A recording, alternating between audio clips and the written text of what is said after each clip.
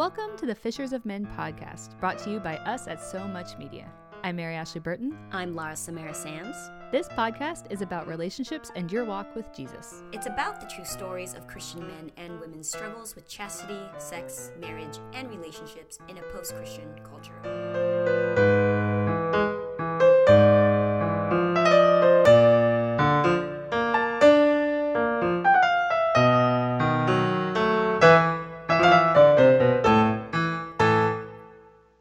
So welcome to another episode of the Fishers of Men podcast. Today we are talking with Sarah Margaret Babbs. Do you prefer to go by Sarah Margaret or just Sarah? That's fine. I've just started doing that recently. Yeah, that's fine. As a three-name person, I like to be sensitive to that. Yeah. So thank you so much for talking to us. Could you tell us a little bit about yourself? Sure. So thank you for having me on your show. I am originally from New Jersey, and I was born there and lived there till I was about 5, and then I moved to Pennsylvania. I live in Indiana right now, and just outside Indianapolis. I'm married to my husband, Eric. We've been married for 8 years. We have 3 kids, 6-year-old daughter named Maggie, and then we have 3-year-old twin girls, a boy and a girl, Mary, Kate, and Charlie. So we have 3 kids, 6 and under. We're pretty busy. Wow.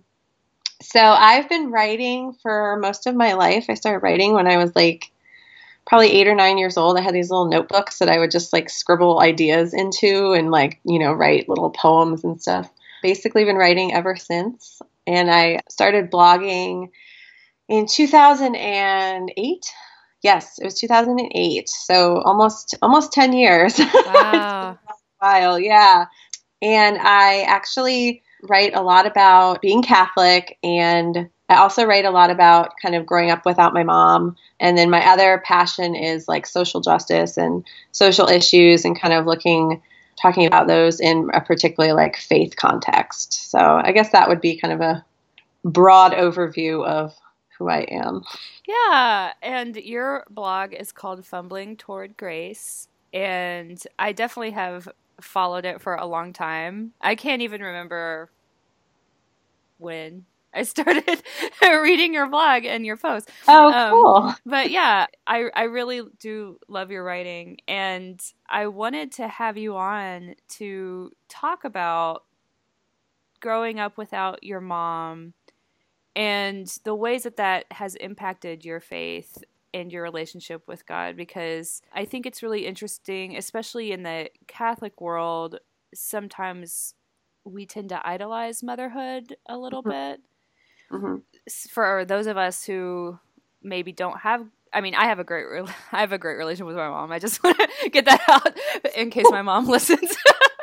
But for our listeners who maybe don't have a good relationship with their mothers or aren't able to have their mothers here on earth with them, or those of us, which I include myself in this, that we're not able to be mothers yet, even though we want to, it can sometimes be really, really challenging, because I know that I feel really rootless and I don't have a real vocation, and I don't even really have an identity sometimes. How could you tell us a little bit about growing up without your mom and how that impacted your relationship with God? I'll just give a brief backstory, but my mom actually converted to Catholicism when she was a young adult. She was around 20 and had a near-death experience. And she, in the aftermath of that, was interested in Catholicism and decided to do the RCIA program back in the late 70s, or whatever it was called in the late 70s, but decided to convert and join the church. So when she married my dad, he was Catholic from birth. So I was, obviously baptized Catholic, and they brought me up Catholic until my family fell apart. So when I was young, I was about 5, we moved in with my grandparents. My mom and dad split up, and my mom got sick. So she had kidney problems. So it was she had a transplant, and then the transplant lasted for about 11 years, and then she needed another one. So that was kind of the way that her body just kind of started to shut down for her. So she actually passed away when I was 7, and she was 32. And that was really, really difficult, obviously, for me and for my grandparents who I was living with. And my dad kind of was around periodically for the next couple of years. And then by the time I was 12, he wasn't really around anymore. So I was really primarily raised from the age of like 5 or 6 on by my grandparents, my mom's parents, who were not Catholic. In fact, my grandfather was agnostic, and my grandmother was a lapsed Episcopalian. They didn't really go to church ever, but I did. So what's really interesting is that when my mom was dying, she asked my grandparents to make sure that I would be raised in the faith and be raised Catholic.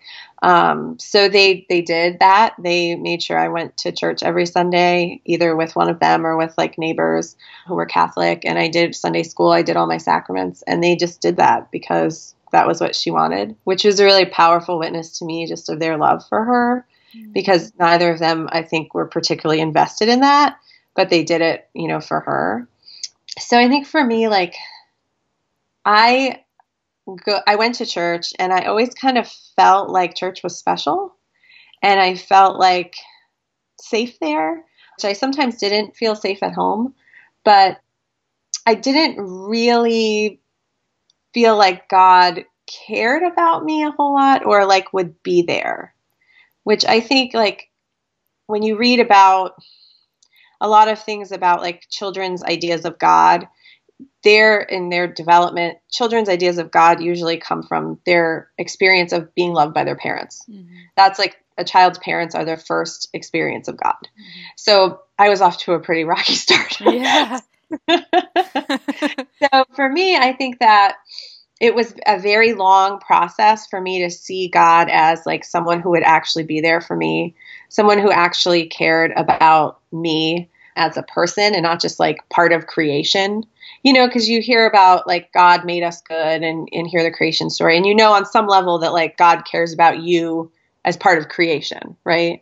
But to really have ownership of that and feel like God cares about you as Sarah, mm-hmm. or God cares about you as Mary Ashley, like to get to that point was just really hard for me. Whereas I think maybe for someone who had a more stable home life, they might have felt that more earlier in life. I guess I don't really know. But, and I also feel like something I've always struggled with is connecting with God as Father. It's better now, like as I've gotten to be an adult and really engaged with my faith more and just had some really healing experiences. I've been able to connect with God as Father more, but even still today, I would say I really more will radiate towards Jesus and especially like the Holy Spirit, and feel like that will be my primary kind of go-to when I pray or when I kind of think about who God is. Those are probably some of the biggest impacts. I feel like it's just that being able to see that God really cared about me or was like there.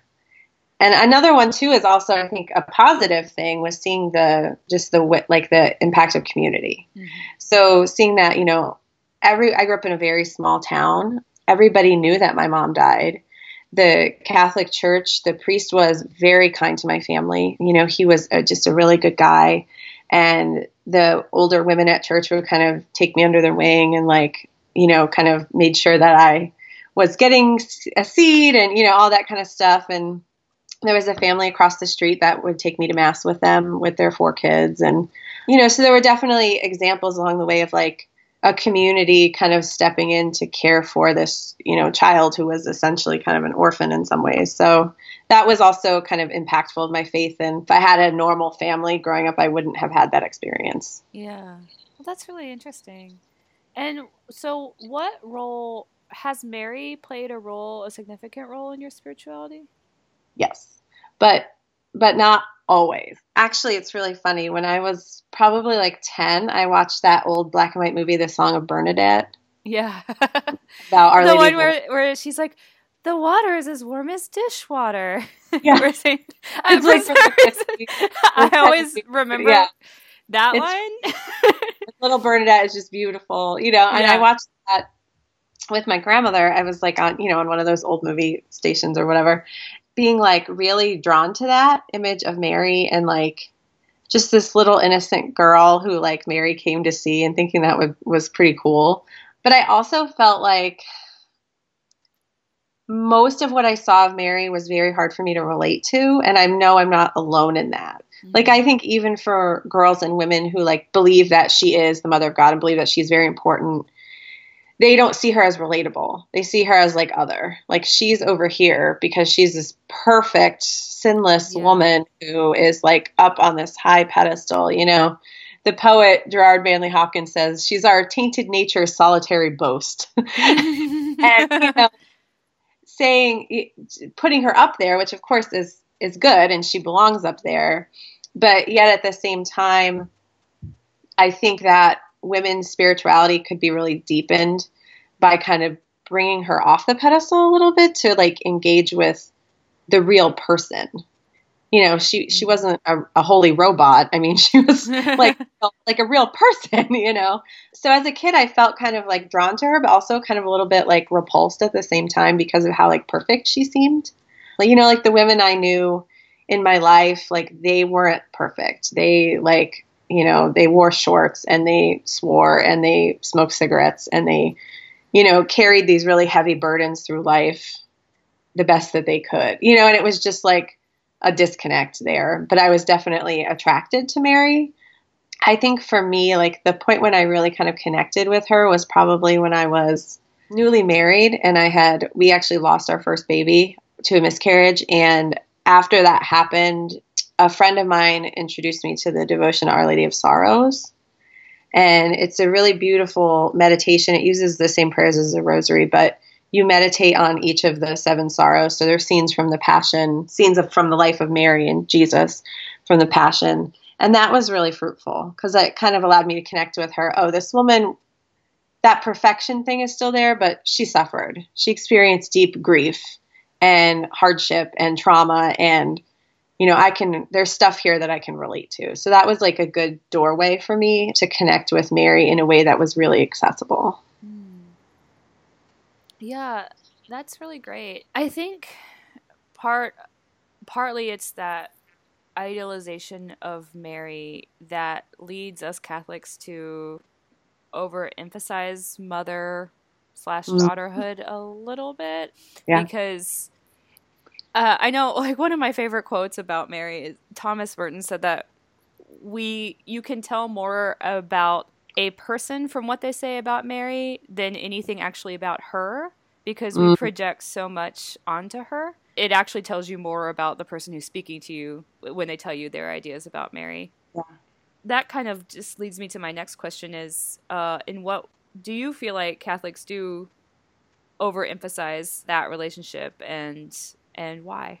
The relationship with Mary or motherhood? Just motherhood in general. Oh, okay. I do, but kind of when I was like writing down some thoughts, I was like, yes, ellipsis. Yeah, those are the best kinds of answers. I do think so, but I think, and this might be somewhat controversial, but I think that sometimes Catholics overemphasize biological motherhood.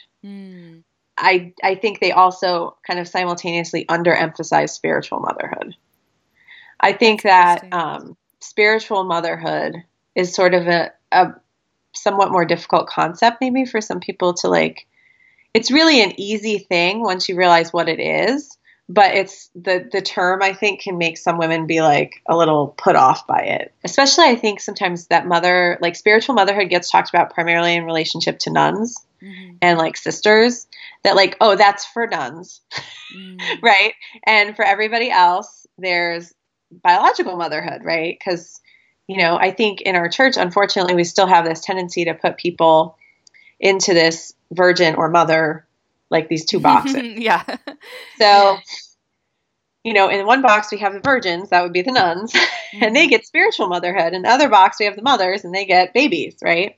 So what do you mean when you actually say spiritual motherhood? Sure. So spiritual motherhood, like as far as I understand it, means being someone who is open to the possibility of spiritually caring for and nurturing others. So, you know, anytime that you kind of have a friend who comes to you, being that person that she can say, I have questions about my faith, or I'm doubting, and know that you're going to be someone who's going to be there for her. That's being a spiritual mother, right? Going out of your way to serve people who are being left behind or who are being forgotten, going out to the margins. As women, we are called to be nurturers.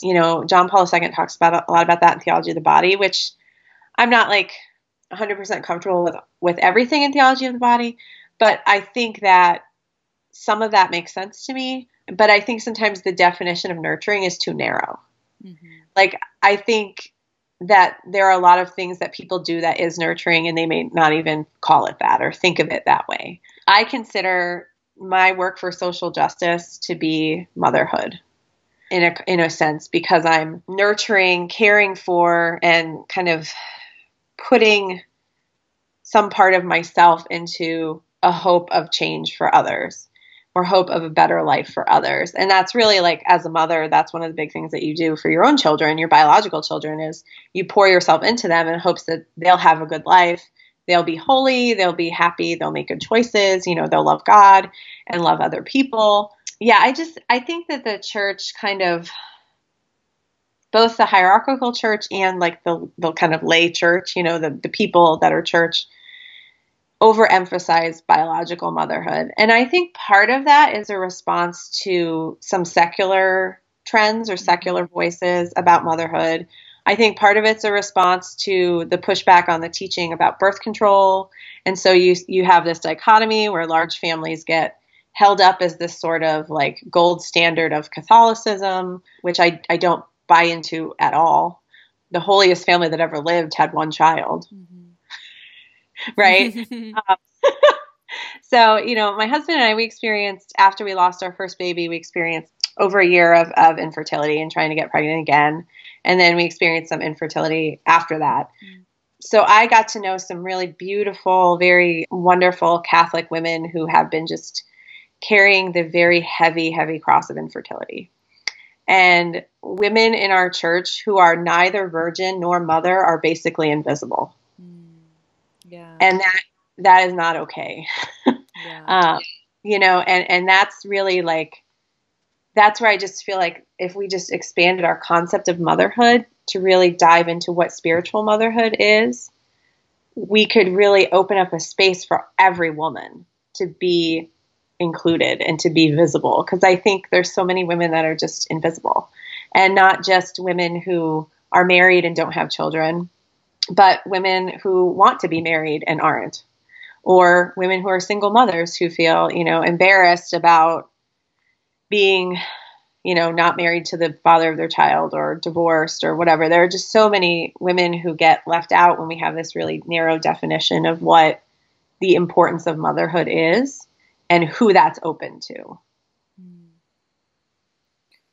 Yeah, definitely. I think, wow, you touched on so many things there. There definitely, I think, are huge swaths of women that feel invisible and kind of unserved. Mm-hmm. And we did an episode a few episodes back on infertility, and it's still one of my favorite episodes, and we've gotten some really good feedback on it. But that's one thing our guest talked about, is struggling with that missing sense of vocation, and the best answer that people in the church have given her is like, oh, well, you don't have kids, so you have time, so you can be the one to come to the church and babysit. Yeah.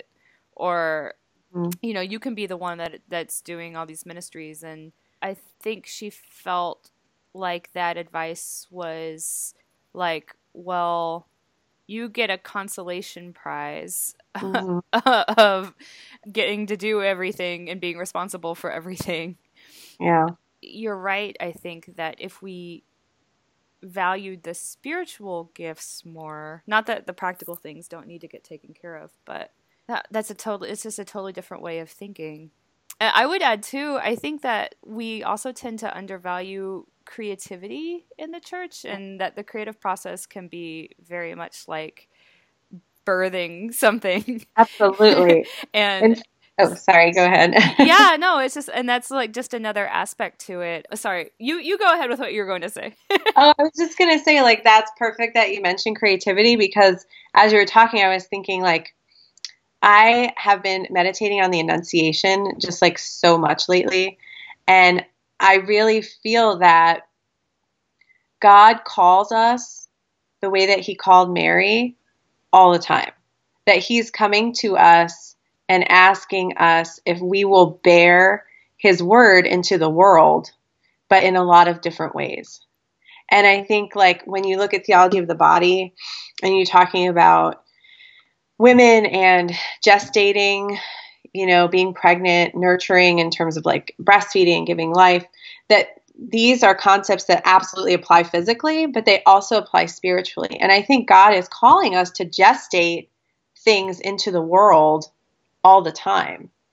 If we're open to seeing that like that calling is there, and you don't have to be married to do that. You don't have to be anything other than yourself, right? Mm-hmm. And say, yes, Lord, be it done to me according to your word, and open ourselves up to that. And he will kind of, give us his word in a lot of different ways. And maybe, his word in you might be a book.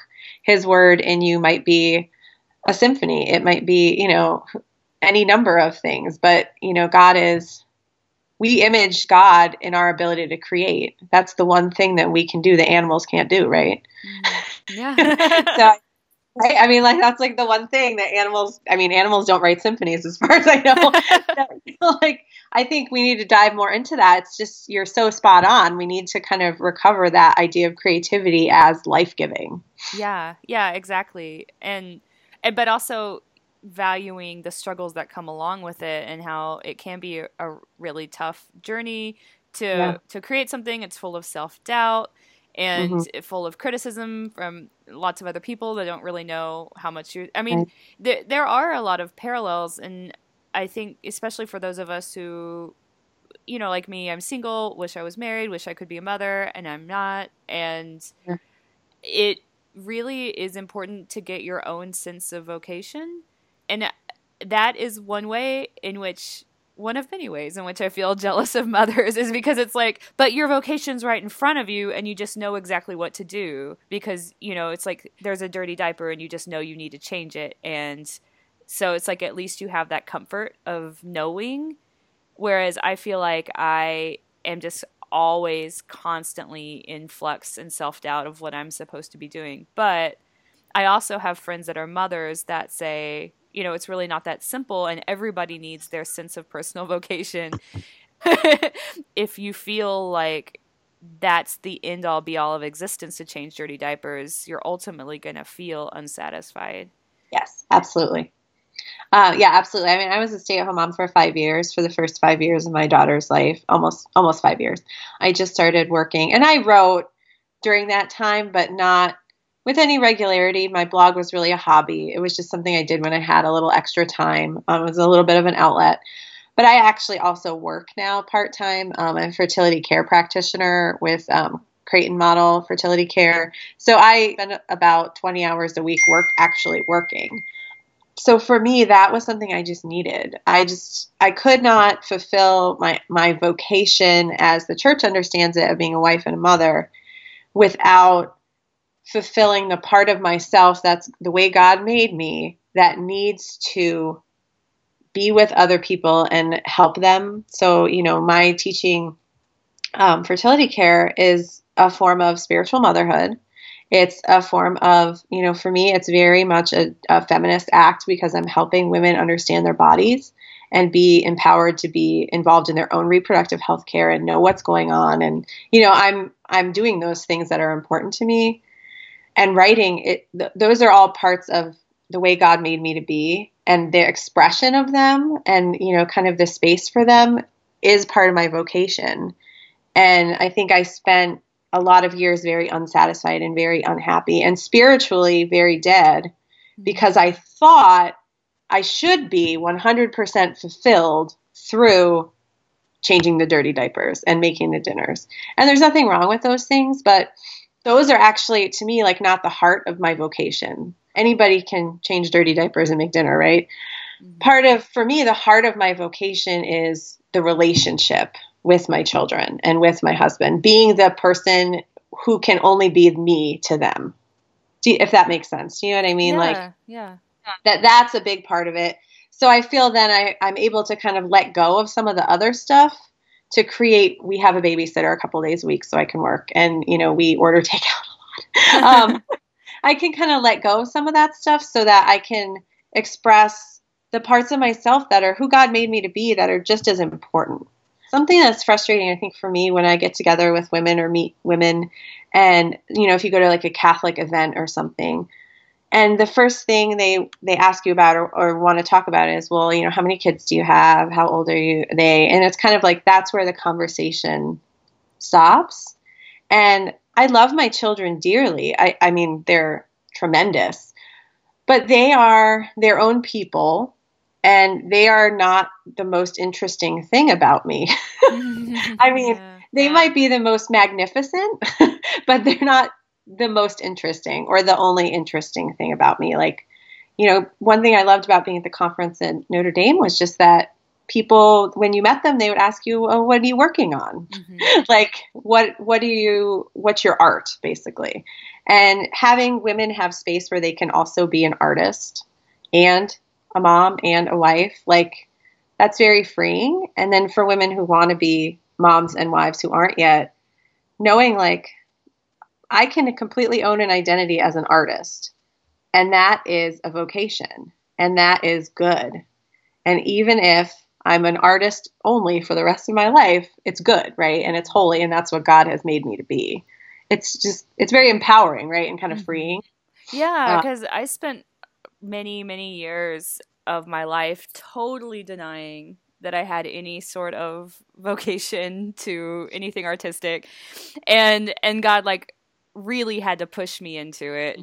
In those years, I basically was in pre-marriage prep, kind of like I was like, well, I kind of hate my life and I'm really bored, so I guess I'll create wedding Pinterest boards, like, I guess I might as well go ahead and make some decisions now about like what I want in the future. But I was totally living in like an alternate reality, or like I was like, oh, well, like I might as well learn to bake bread now and like learn to dehydrate food and like try to learn about sewing, and like every sewing machine I've ever touched just breaks. Like I just can't do it, and I felt like I was failing, and yet like I was ultimately just kind of playing life, and instead of really like I was actively running away from what God was speaking to me, like, because I was having this thing where I would lay down at night and hear dialogue in my head and like hear characters talking, and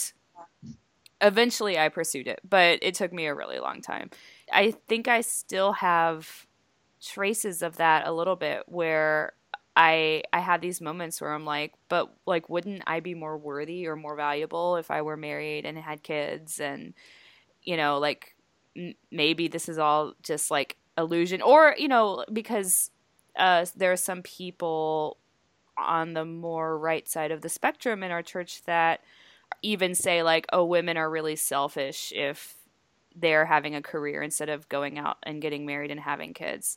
And these are just like selfish career women that are like, basically our society is going to collapse because of them. And so I heard that message for a long time. Are there selfish career men? Right. I'm just curious, are there, or are they exempt from that? No, I think they're the ones upholding society. Oh, okay. Now it all makes sense. It's perfectly clear.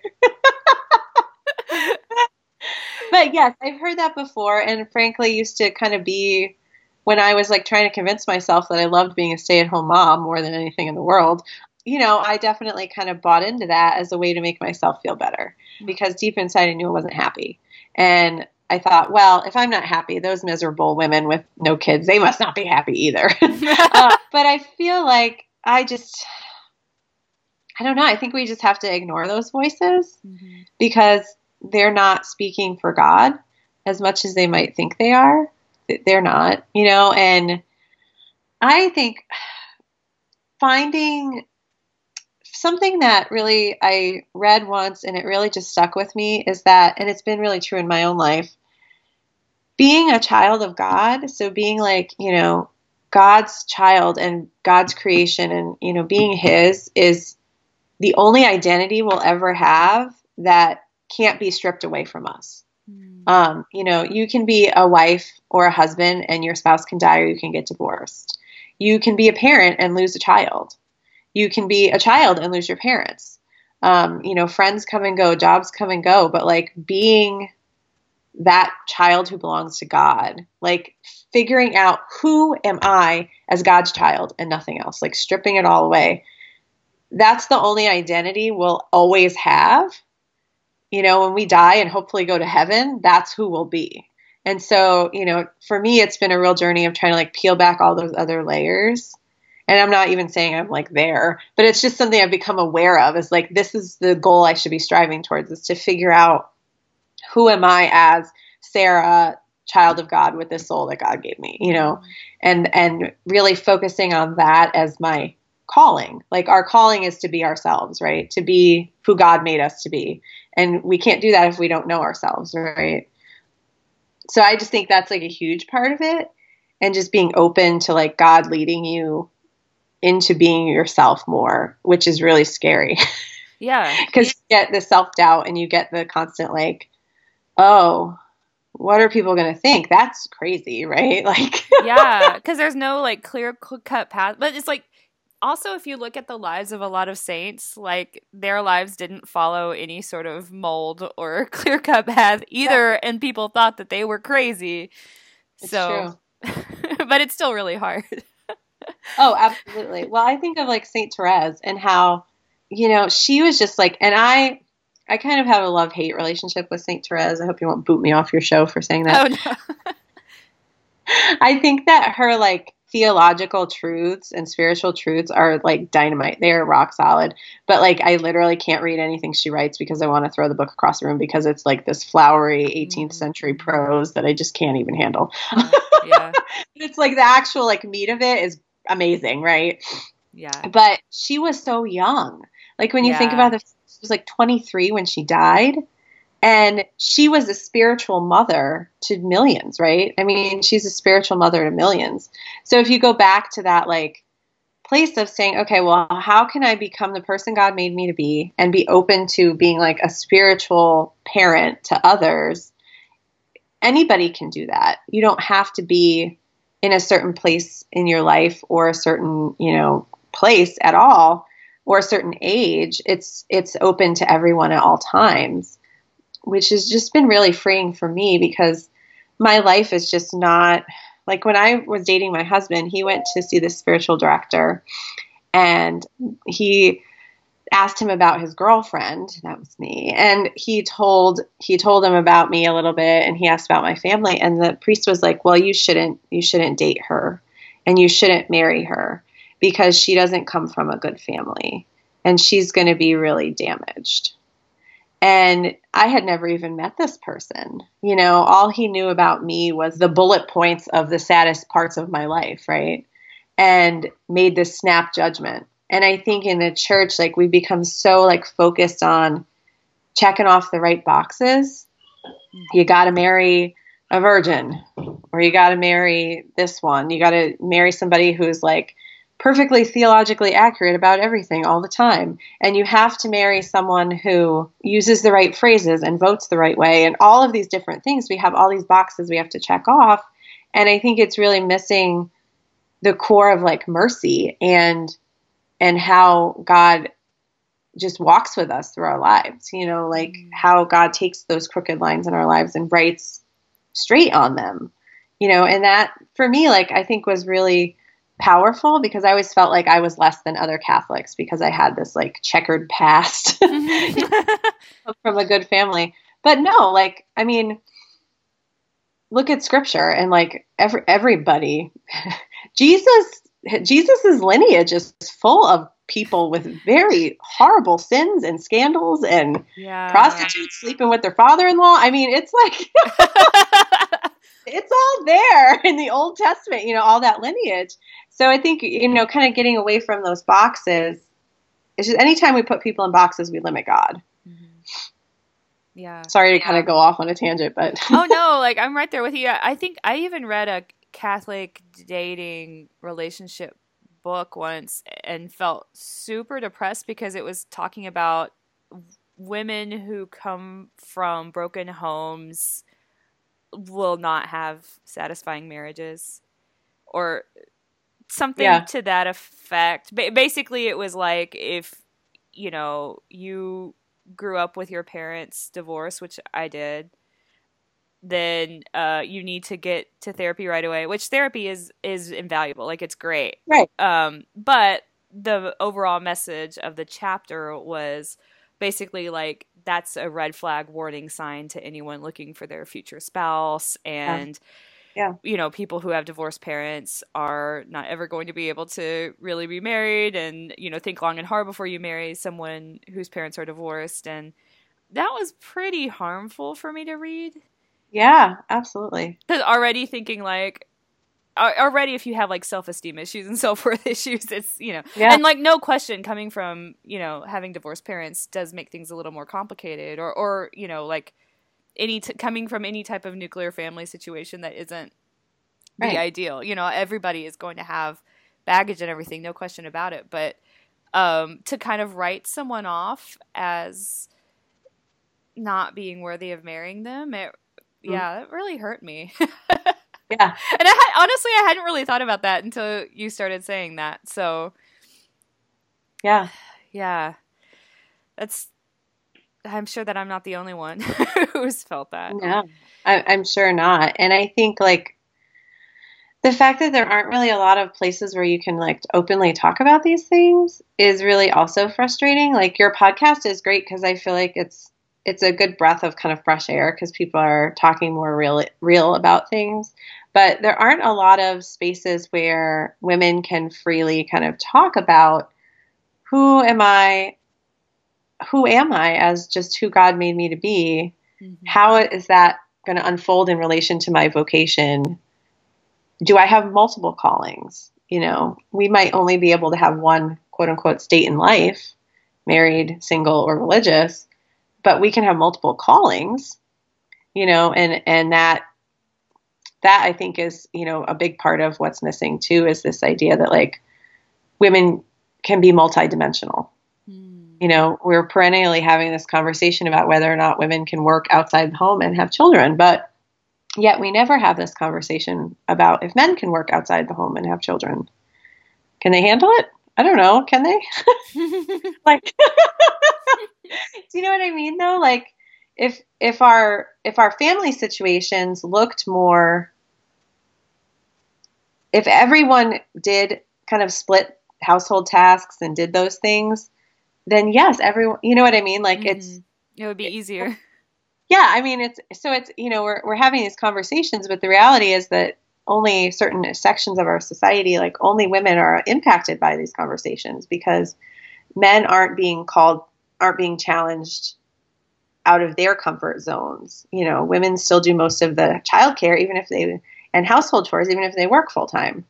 There was an article making the rounds about the mental load. I don't know if you saw it. Oh, yeah, I did see it. Yeah. Women in all relationships still bear the vast majority of mental load. Like, those are things that impact our ability to have a frank conversation about, can women, can you have a vocation to be married and have children and also have a calling as an artist, or a calling, to be a doctor? Because that's the other thing. We need good Catholic doctors, right? And we need Catholics in every sphere. And why shouldn't we have women? Yeah. That's a really interesting point, because on one side of the conversation, there are people asking like, but where are the Catholic blanks? Right. And then it's often kind of the same conversations that people start.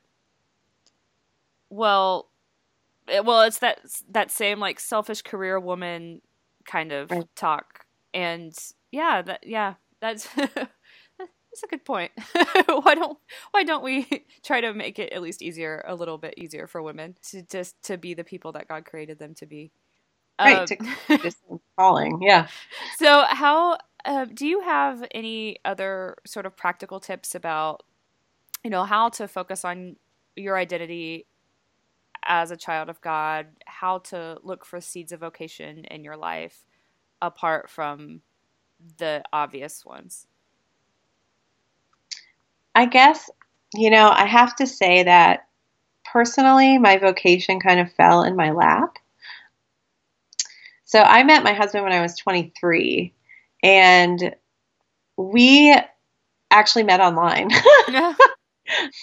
I was living in Chicago as a teacher, and I was doing like a Teach for America program, and all the teachers in my school were women. So I signed up for Catholic Match because I was like, well, maybe I can just, my roommates were women. I was like, maybe I can just like meet somebody to take me out for a drink or whatever. Because I was just like, I have too much estrogen in my life right now. And I wasn't really looking for anything serious at all. I just knew if I went on Catholic Match, I probably wasn't going to have someone try to, have sex with me on the first date. So it was just a way of kind of weeding out some crazies and maybe got some other ones instead. But so for me, I really thought I was going to be called to be a nun. When I finished college, I was like investigating a couple of orders that do a lot of like service with the poor and kind of do some like social justice action.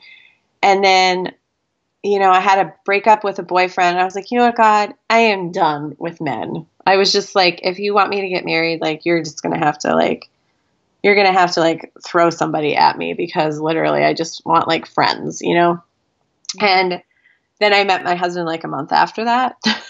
And like I was the first person he talked to on Catholic Match. Wow.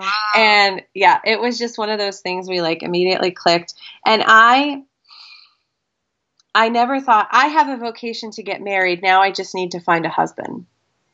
I felt like I have a vocation to Eric, who is my husband. When I met him, I felt like God wants me to be with him. And so it was kind of I always wondered, well, maybe I'll get married. But it wasn't like I'm definitely called to get married. Now I need to find my husband. I don't know if you can know you're called to get married until you find someone that kind of sets off that bell for sure. And maybe you can, but at least my experience was that I wasn't really sure if I was supposed to get married until I met my husband. And he even said, by the time we didn't get engaged till we had been married until we had been dating for over a year. But by our fourth date, he was like, we went to church together and I came in late and he was like, I saw you come in late and I had a vision of us married with kids. Whoa. And he felt like that was it, but we still went really slow in our relationship. But it was like, I think we both kind of felt pretty early on strongly that God had really brought us together, that God kind of had us for the other. So in a sense, I view my vocation as a vocation to him, not necessarily just a vocation to marriage. I don't know if that makes sense. That makes sense. So I think focusing on just trying to be the best person you can be. So like if you have an interest, explore it. And that's even if you're married. I mean, how boring would it be to be married to somebody whose only interest was you? I mean, yeah. Right? Like, like if you love something, keep doing it. Do it more. Dive more deeply into it. What are the things you can't ignore? I feel like God speaks to us through the things we can't ignore, the things that come back to us again and again. Like you were saying, the laying awake at night thinking of characters talking. Like, what can you not ignore? For me, it's like I can't ignore injustice. And, what keeps you up at night? What moves you? These are all ways that God speaks to us to try to prompt us to turn towards those things they ultimately will lead us to him, right? So I feel like those would be my advice for someone who's trying to kind of open themselves up to figure out what their calling might be, to just kind of pursue any interests that they have or anything that really speaks to them, and don't necessarily think I'm going to turn myself into a wife. I'm going to become a pre-wife wife. What you're talking about, I'm going to be the best couponer. And, now if you want a coupon just for yourself, now that's one thing if you love to coupon, but you know what I mean? Don't kind of think, oh, what will a man love about me? And then do that, because the man who will love you will love that you're passionate about what you love. That he'll look at you and say, oh my gosh, your passion for this makes me love you even more. So that was a lot, but I guess that would be my advice.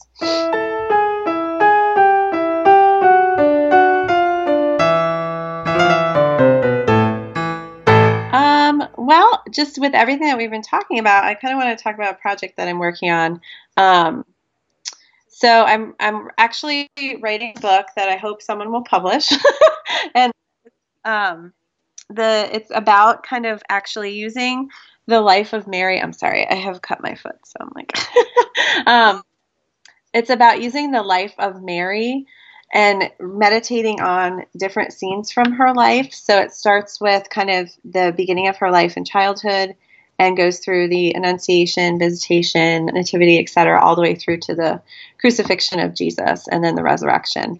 And it uses each of those as a frame to reflect on the woundedness of being female.